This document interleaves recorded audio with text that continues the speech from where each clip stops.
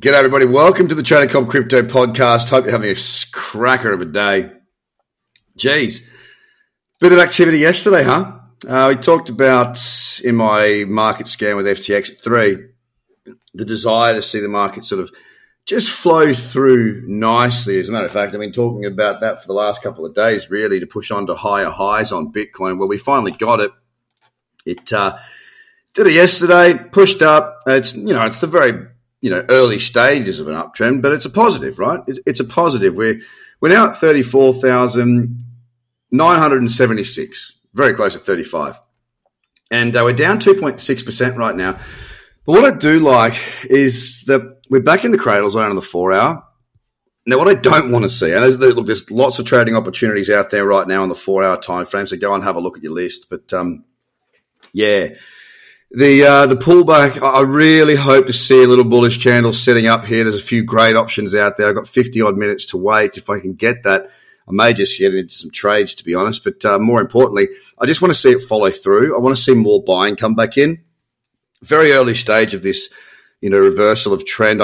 It's really important that it continues. And it's important not just for the sake of our portfolios going up, but it's also important so that we've got conditions that we can actually trade in, Without trends, we really are just sitting on our hands, and that's the way the trader's life goes. You're not always trading lots because you've got to wait for those conditions to come about before you can actually go forth and use those strategies that I've taught. And the idea behind them is that we're trend-following strategies.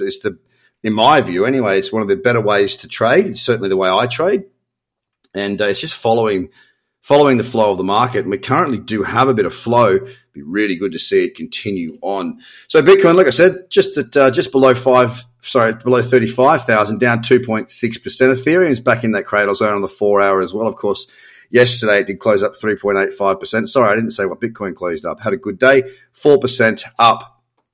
Ethereum now, a little bullish candle in that cradle zone, sitting right around, like it just tapped down below 2,100. It's only down 1.4% right now, $2,133, and that could certainly provide opportunity coming into the close of that candle. There is a little bit of resistance coming up at 2282, so 2,282, but there's room at the moment for 1-to-1 before there. On to XRP, which is one of my favorite looking 4-hour charts right now. The 4-hour cradle is looking very, very nice indeed. If it just stays this way, it would be very, very good. Back down on 50% and 61.8% fib level. It really does represent a very nice looking trade in that 4-hour. Yesterday up 9.74% and pushing itself now into a daily uptrend again for the very early stages. It's down 3.76% at 68 cents right now. Nothing really in the way of resistance until up around 78 cents. So plenty of room there for upside. Let's see how we go. Bitcoin Cash, $513.75, down 2% right now. That 4-hour trend really, really nice. Yesterday up 4.5%. A wee little pullback here, and a lot of the upside activity has been occurring in that European session in the evenings and throughout the time when basically I'm asleep. So it'll be interesting to see how it goes tonight. Down 2% on Bitcoin Cash, as I said. DOT's pulling back. It's down 3.87%, sitting at $15.65. Yesterday, we were up 3%. It's not really doing too much at the moment on that daily. Still not a great deal of movement any of these days on DOT. It needs to really get a kick on. Not much interest there for me at the moment. Litecoin. Really, really nice 4-hour cyclicity. Really like that. Really like the look of it. Yesterday up 4%. It is in that daily uptrend again in the early stages, but another one where I'd love to see it continue on pushing higher so we get more opportunities on Litecoin and we see a Litecoin kick off again. $141.66, down 1.79%. Binance still very slow. Didn't do much yesterday. Did close up 3.78%, but it looks a little bit confused, a little bit stuck. Certainly nothing like what we saw leading up into into May, where it was just going bananas. Right now, down 1.2%, struggling around $300. $297.24 is what one Binance will cost you. Still, pretty bloody high number. Cardano, $1.33, down 2.8% as it stands. It broke out beautifully through that resistance last night. It's pulled back since. That daily trend, it really needs to get another kick on. Got to break yesterday's high.